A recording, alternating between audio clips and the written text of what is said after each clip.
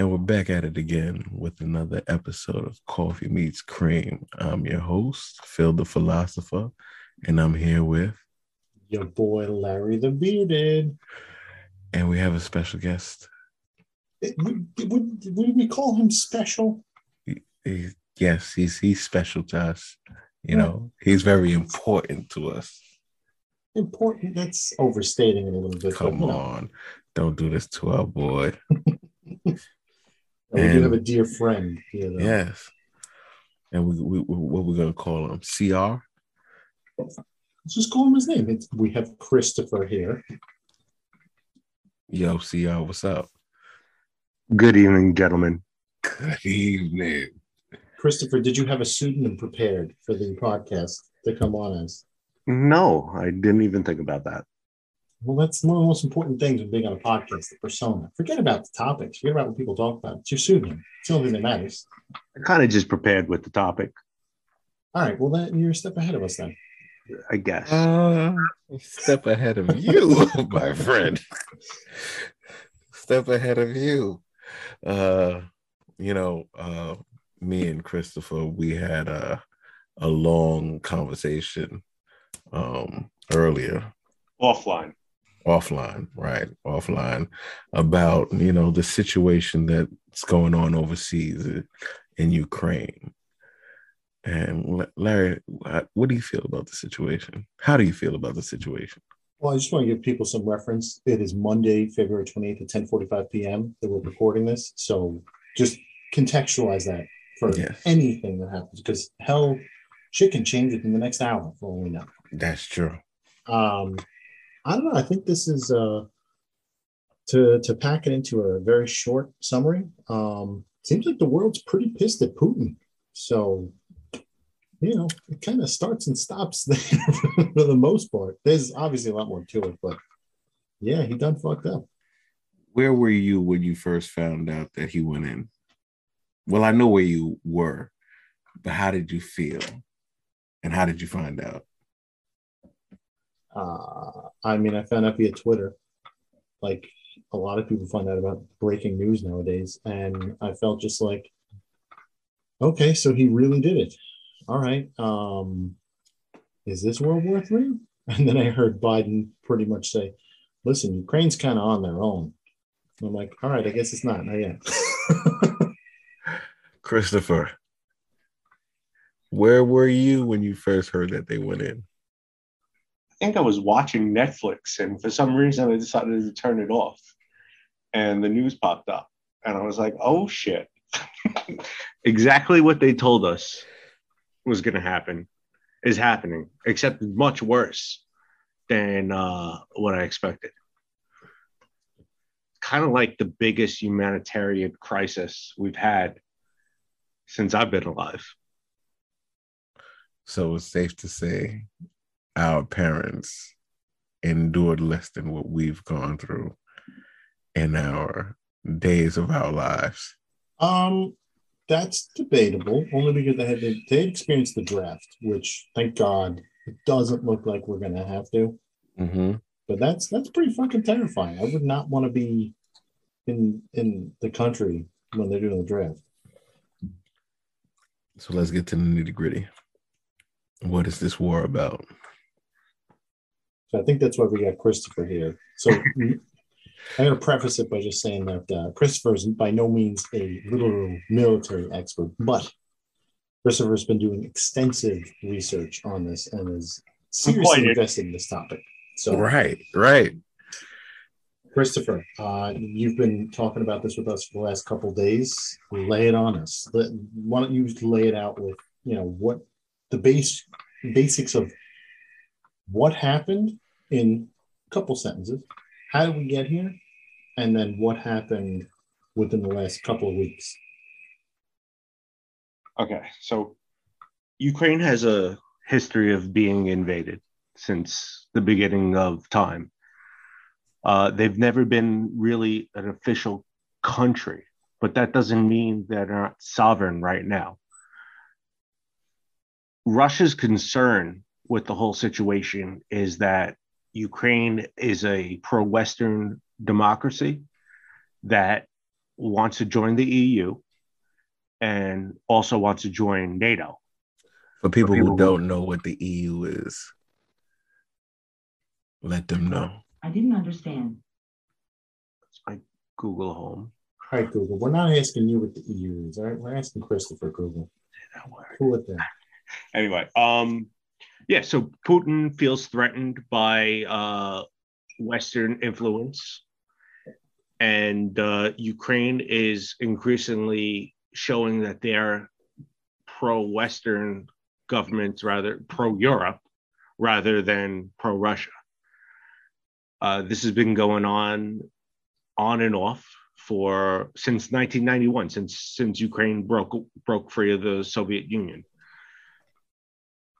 Problem with that is you have a dictator, Vladimir Putin, who's been in president of Russia since 1999, which it's 2022 right now. I think there's a little bit of a problem with that, but regardless, he feels threatened by the potential of Ukraine getting accepted into NATO, and the only way he can stop that is militarily. So he doesn't want NATO close to him. Yeah, I can't blame him on that. Well, I never looked at NATO as being a bad thing. I felt as if it always kept the peace going back from World War II. So why would it be a threat to him now? Is it because he's not a part of NATO?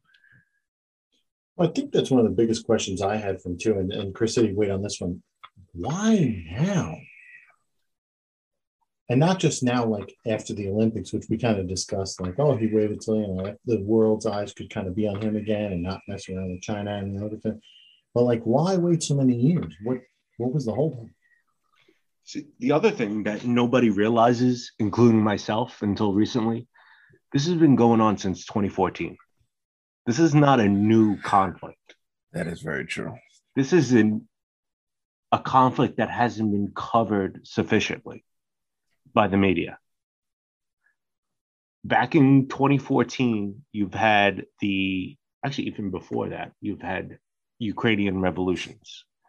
But 2014 was the big one. I think it was the Mandarin Square Revolution, where the Ukrainian people rose up and protested against the pro-Russian government because the pro-Russian government didn't want to join NATO back in 2014.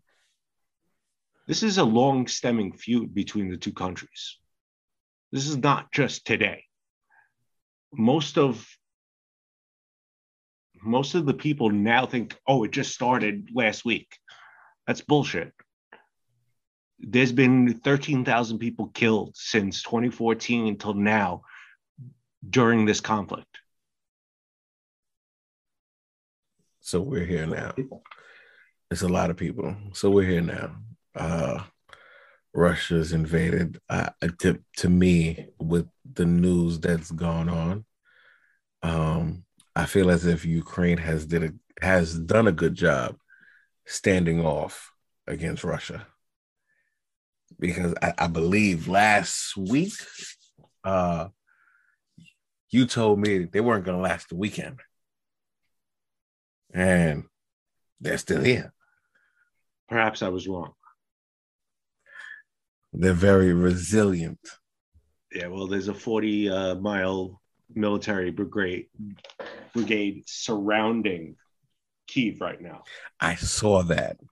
Some bad shit. It's getting very muddy, but it takes that. Just to put it into context, it takes all of that just to even get there. So the citizens, the army, their military has done a good job of standing Russia off, which brings me to my next question. How strong is the Russian army? It's the third largest army in the world. But how strong is it? Yeah, so let's just, for comparison's sake, the top two, we believe, are the United States and China. Correct me if I'm wrong, Chris? Correct. Okay. In comparison to the U.S. and China, How far behind are they? You like a little far behind? Or are they like pretty goddamn far behind? Little far behind. Okay. But the United States military is so far ahead of their nearest competition, China, that it's not an even playing field. So if we're helping them, sending them weapons, In good ones, how good is it for them against Russia? well, the missiles we're sending them, I believe it's the Javelin missile, pretty much cuts through Russian tanks like butter. April butter, baby. All right. That's That's some intense. firepower there, yeah. That's intense. They got a lot of them. That's intense. So I want to point out one thing that I noticed with the weapons and what's going on there is that I've seen a lot of, I don't want to use the word propaganda, but I've seen a lot of stuff on the internet circulating around giving Ukrainians advice on how to do things like tackle and eliminate Russian tanks, how to neutralize vehicles, how to throw Russian military off the scent of the trails of where people could be in the city. Tactics like changing stop signs, painting dinner plates silver so they look like landmines, all these little weird things. So my question to you, Chris, is relating to the weapons and whatnot. It seems like there's an awful lot of pro-Ukraine sentiment. And I mean, for all intents and purposes, listen, I think most people are like, yeah, fuck Putin. But it seems like a suspicious amount. Do you feel the same way? Do you feel like there's an unusually high amount of pro-Ukraine sentiment, especially with stuff that's floating around out there? First of all, in any war, I mean, at least any of the wars that I'm familiar with, propaganda is one of the largest weapons that can be used. If we're not supporting Ukraine through propaganda, we're doing them a disservice. You're not hearing how many Russians have died. I mean, you're not hearing how many Ukrainians have died. You're hearing how many Russians have been killed, how successful the defense of Ukraine has been. The reason why is for morale reasons. They're fighting what seems to be a hopeless battle. And if you can give them a glimmer of a chance, give the people a glimmer of the chance that they can hold off this army, they will fight that much harder. So we're really fighting the proxy war with them of the media. We're not fighting the military war at this time with Ukraine. We're fighting the proxy war with them, supporting them and literally presenting them with propaganda. We're doing the best we can, and not just America, as a worldwide federation, as NATO, as whatever you want to call us. We're doing the best we can to give Ukraine the best chances of success. And what does success look like? I don't know.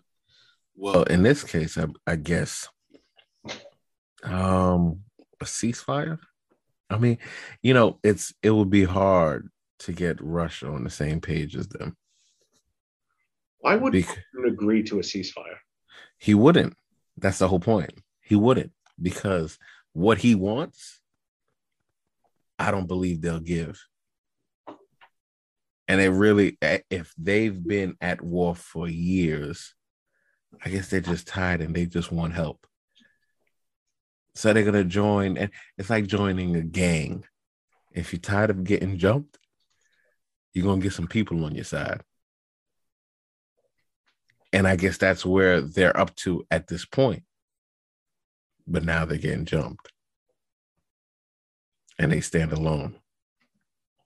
So to that point, Christopher, we've discussed this a little bit. What does Russia want? And specifically, what does Putin want? And I'm going to lay a little bit of groundwork to answer this. We've discussed the notion of cultural exploitation.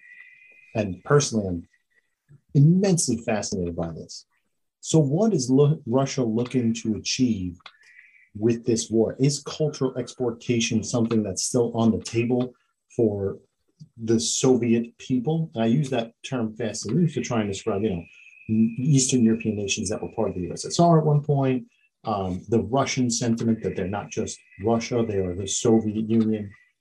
Is that something that Putin is looking to make a lasting impression with, or is it something a little different, you think? So the first thing is I think we should separate Russia from Putin, because I don't think the Russian people are supportive of this. Do you think Putin is a lone despot at this point? I wouldn't say alone. I would just say he's losing Popularity. support. Yeah, I've watched the reports. He became president in 1999 or something. He saw the fall of the Berlin Wall. He was stationed in Germany as a KGB officer. He called the collapse of the Soviet Union the greatest catastrophe of the century. I mean, think about that for a second. Yeah, still living in the past. Not even living in the past. I mean, we've had some catastrophes in the 1900s, but he claims the Soviet Union's fall was the worst. So that hit him a different type of way. Mm-hmm. Now he's in power. I don't think he cares so much about the culture like you think, Larry. I think it's more of a return to grace or a return to power. Maybe not the whole rebuilding of the Soviet Union, but he wants some territory back. He wants to make peace with that collapse on his terms. I don't know what that means, though. So I ask about the culture thing because I feel like, personally, it's kind of a thing that you see when trying to usurp power and we're trying to behold power to the rest of the world. Like, culture is a big part of that power struggle. It doesn't seem like that's playing a huge role here, obviously, but is that something you think that the Russian Putin sentiment still feels should be exported? We've had these conversations too about the kind of cultural exportation that's happened in the world, especially for like Germany post World War II and Japan post World War II. We haven't seen much on the Russian side. Do you think that's something that he would still support and want to see? I'm sure he wants to do whatever would leave his legacy as the greatest Russian leader of all time. So yes. What is he going to do about it, though? What is he going to export to the rest of the world? I don't know. But if he acquires territory, that would be added to his legacy. I think it's a legacy thing. He's a narcissist and he has influence and power. So it looks like he's doing things more in his own interest and not necessarily in the interest of the Russian people or government or Russian legacy anymore. It's now within the interest of his own. Correct. Look at the oligarchs that have been theoretically stripped of their money. I mean, we don't know what's going on with the sanctions. We've talked about that. Like, we have no idea what. Well, sanctions is heavy though. They appear to be. It's heavy. They appear to be heavy. You take away the people's money. And like no, we're not taking people's money. We're taking oligarchs' money. So yeah, let's elaborate on what the sanctions are for a second, because that SWIFT one, that's a tough blow. Explain that a little bit. Well, I don't know exactly how all that works. Again, I don't know the time frame of everything, but SWIFT is our worldwide cash app, if we will. Mm-hmm. It's how we transfer money, how countries transfer money from one to the other. It's like an international banking transmittance secure service. Yeah, that's exactly what it is. And Russia has hardly any access to it anymore. Additionally, the U.S. froze the biggest banks in Russia. They forgave all foreign debt to Russia, which is 30% of the economy of Russia. You see sports pulling out. Two teams in the KHL pulled out. F1 removed their Grand Prix. Putin is stripped of his judo presidency. People are pissed the fuck off. And these oligarchs have to be, because they don't have access to their money anymore. So he's really hitting him where it hurts and hitting him in the checkbook, Biden, by putting the sanctions on. You get anybody mad, you mess with their money. Got to follow the money. You got to follow the money. Like I always say, Christopher, follow the money. But this shouldn't be a surprise to anybody. This has been going on since 2014. You know why it's a surprise? Because it happened. It happened. But even though it was going on since 2014, not a lot of people know about it until it has to be one of those situations where it hits, boom, Russia went into Ukraine, right? I remember when I heard it. It was 12 o'clock. I'm sitting there watching YouTube. And then I just back out and it says, Russia invades Ukraine. Had me stuck to the TV till 1 o'clock, 1:30 in the morning. I said, the world's over. Shit's happening real time. I'm like, the world is over. This can't be.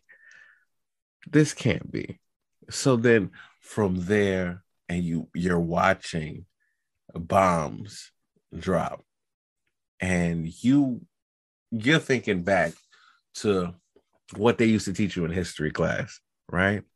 And you're like, oh, I really never saw this. Like, I remember when we invaded Iraq, and it wasn't like something I was like, all right, we're getting somebody, right? But now we're looking at Russia doing it to Ukraine. It's like, is this another war?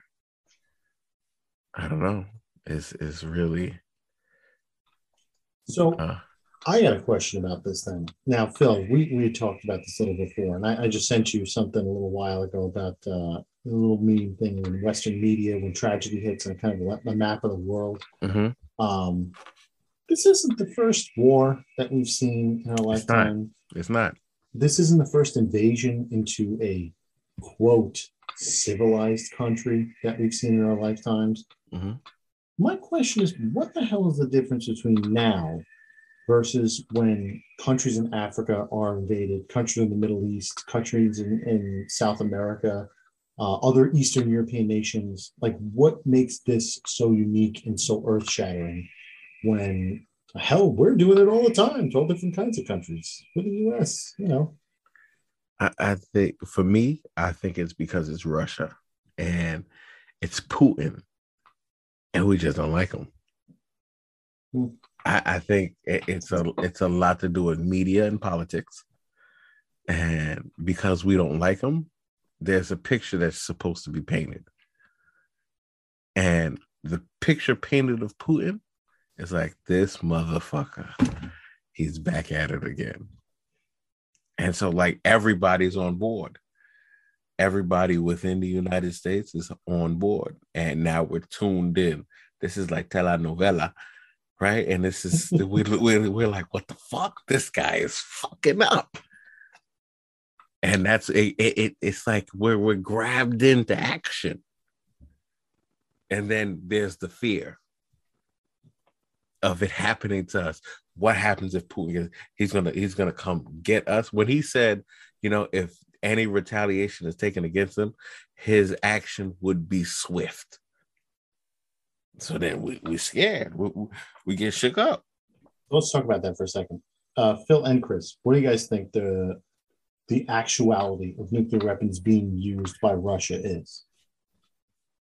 10% chance. There's something called nuclear deterrence.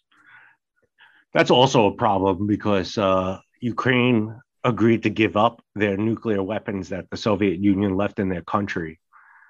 They gave them up to Russia in assurance that there would be no conflict back in the early 90s. Well, let's look at this now. It's conflict. How long do these agreements last for?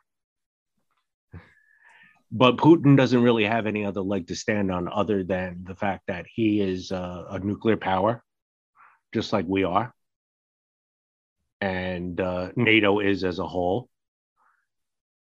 He's going to threaten. You have a caged rat right now, and he's going to do whatever he can to get out of that cage.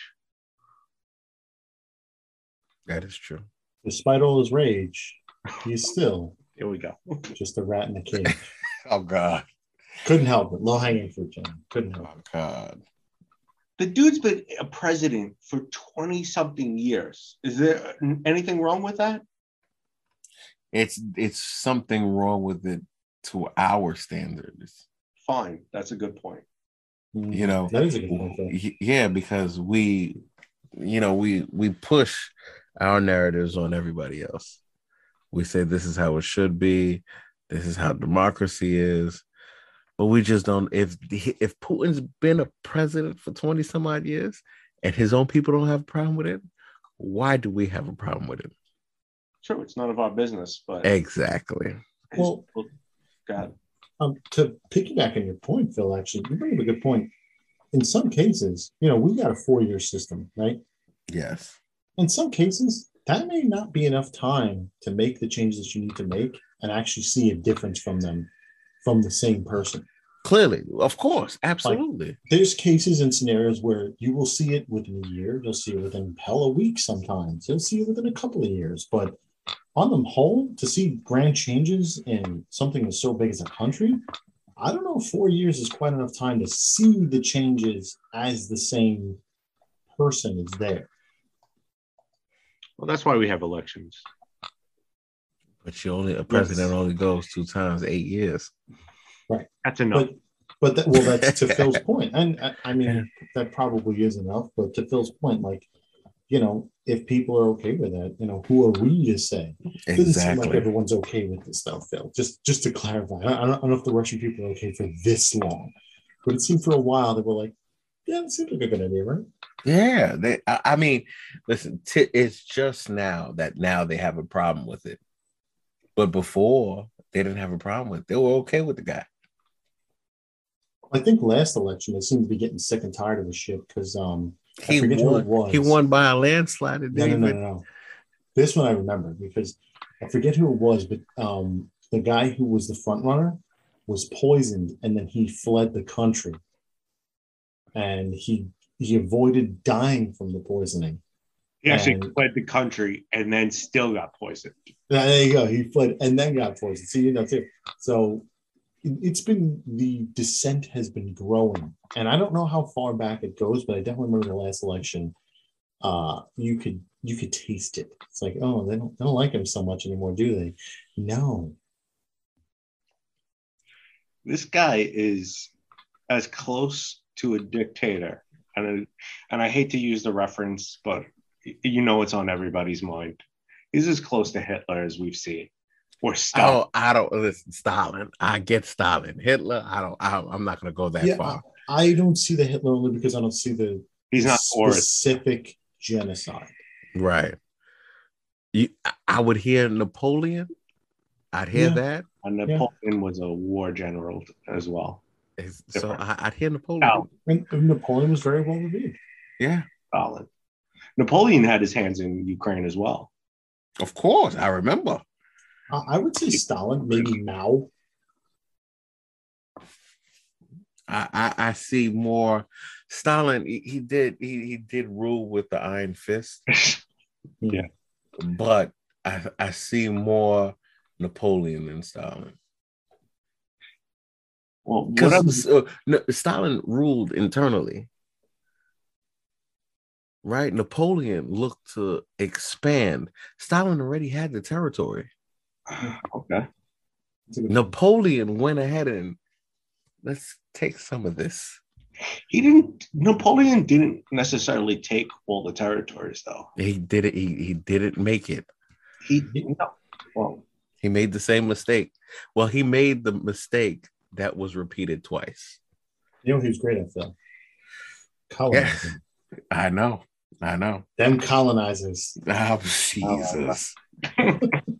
He actually, Napoleon wasn't nearly as bad besides the wars that he started.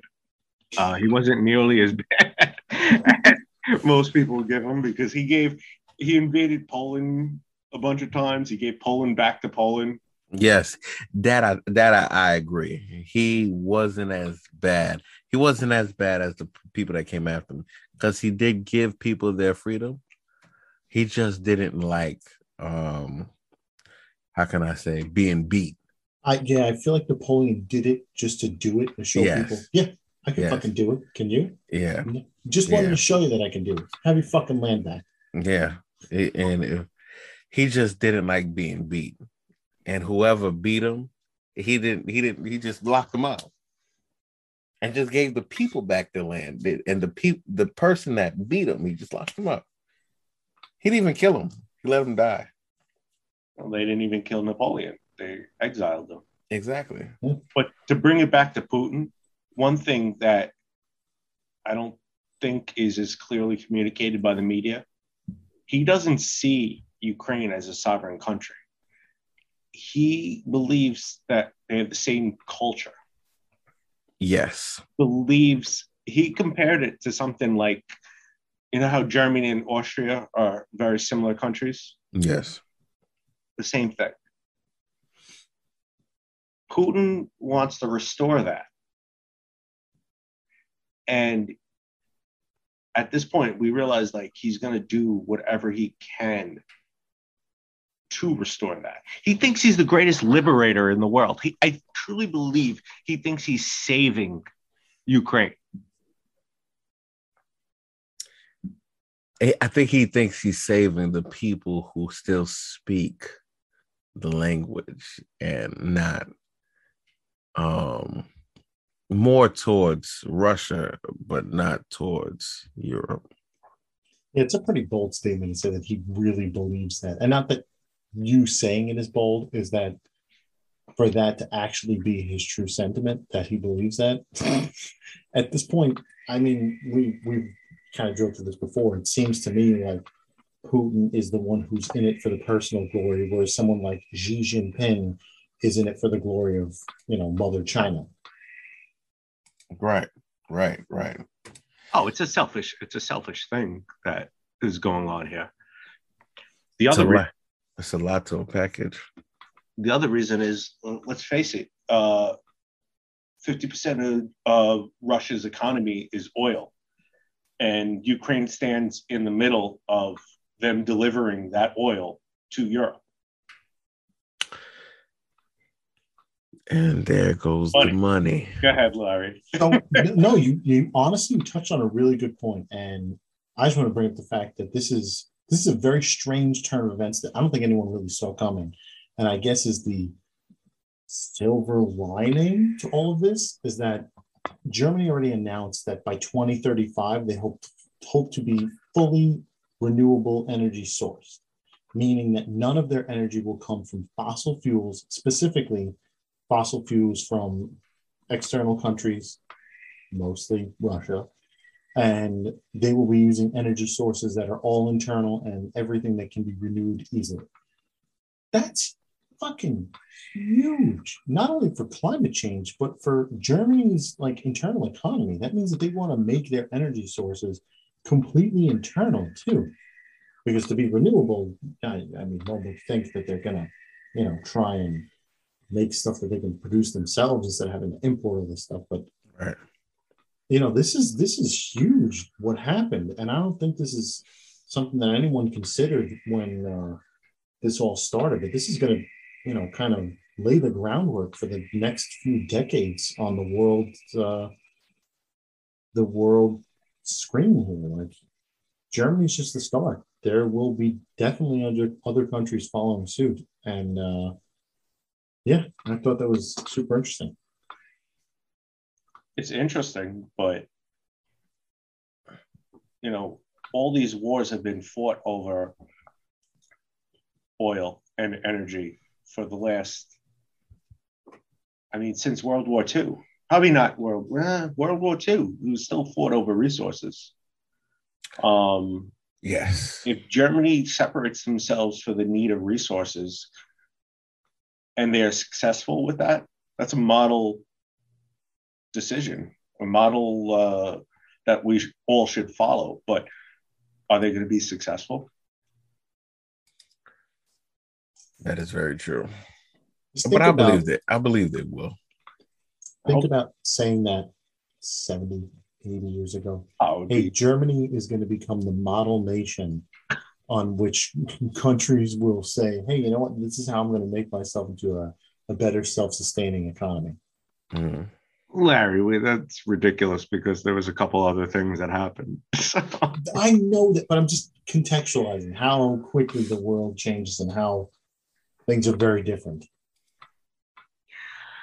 Well, things are different. Another thing I wanted to bring up was how Putin is claiming this special military operation is similar to America and NATO's special military operation that we launched in Kosovo back in the 90s. Can I tell you, I didn't even want to bring that up. Kosovo. Yeah. That is, oh man. Yeah. It's, you know, I am not going to say I agree with him, but he's not far off. There's a way you can spin facts. I know, but when you think about it, I remember Kosovo. I remember where I was. I was a little kid. I remember Kosovo, but it's very like it's touchy. It's touch and go. It's very similar. Genocide. Yeah, we got some blood on our hands. We're no strangers to that. You think these hands have been soaking in ivory? Come on, come on. Yeah, let's acknowledge our participation in certain wars. Kosovo, jeez, we did it though. That seems to be a problem that America has, acknowledging their transgressions and saying, "Hey, you know what? We made a mistake." Little bit. I know this is not about that, but no. Yeah, you know I'm going that. That's a long story. But anyway, he's bringing that up. He's also bringing up that Ukraine started a coup in 2014, which was their revolution that pretty much had the pro-Russian government abdicate and now live in exile in Russia. He's saying that was sponsored by the West.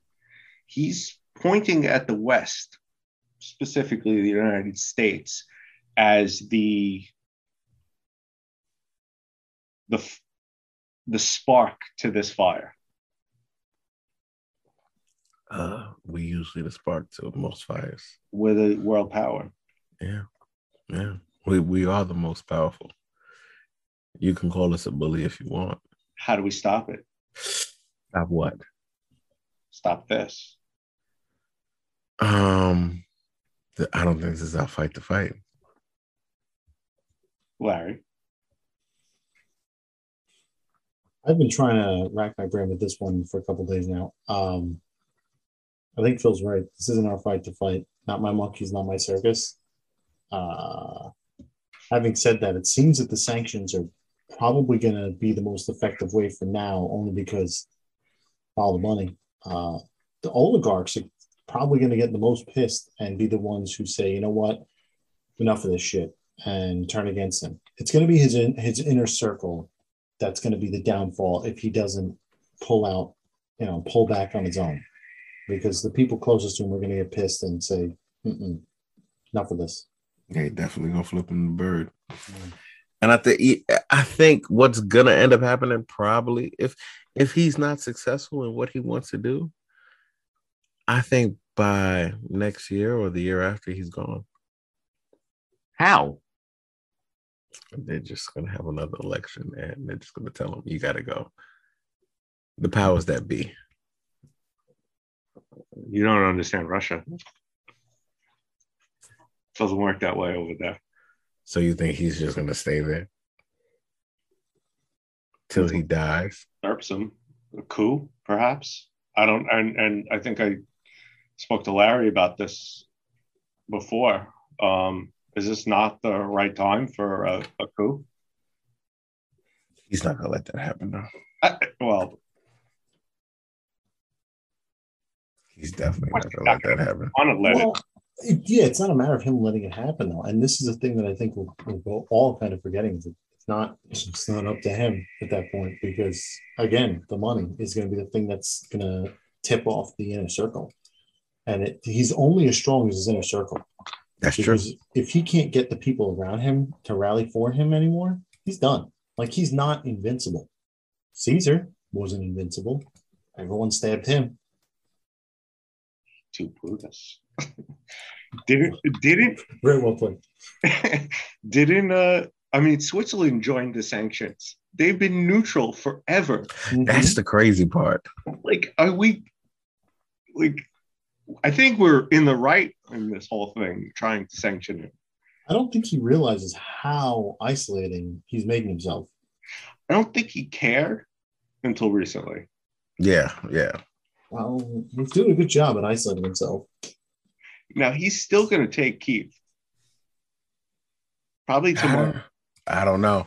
I'm pretty confident about that. I don't know. 8 miles of Russian troops circling. I don't know if we're sending them weapons. I don't know. Send them all the weapons in the world. And by the way, they had dope ass drones they purchased from Turkey. I saw one of those videos that have done quite a bit of damage. But at the end of the day, manpower still outweighs military technology. You just have to be willing to accept casualties. That is true. Do you think Putin gives a shit about casualties?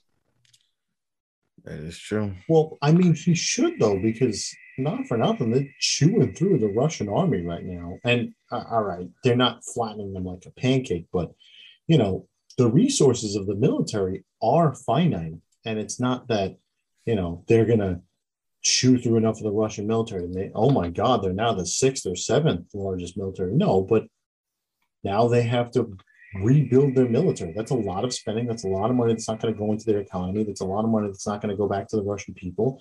And in the middle of all these sanctions, do you really want to have to begin spending like that on the military to rebuild it? Do you think they didn't plan for this since 2014?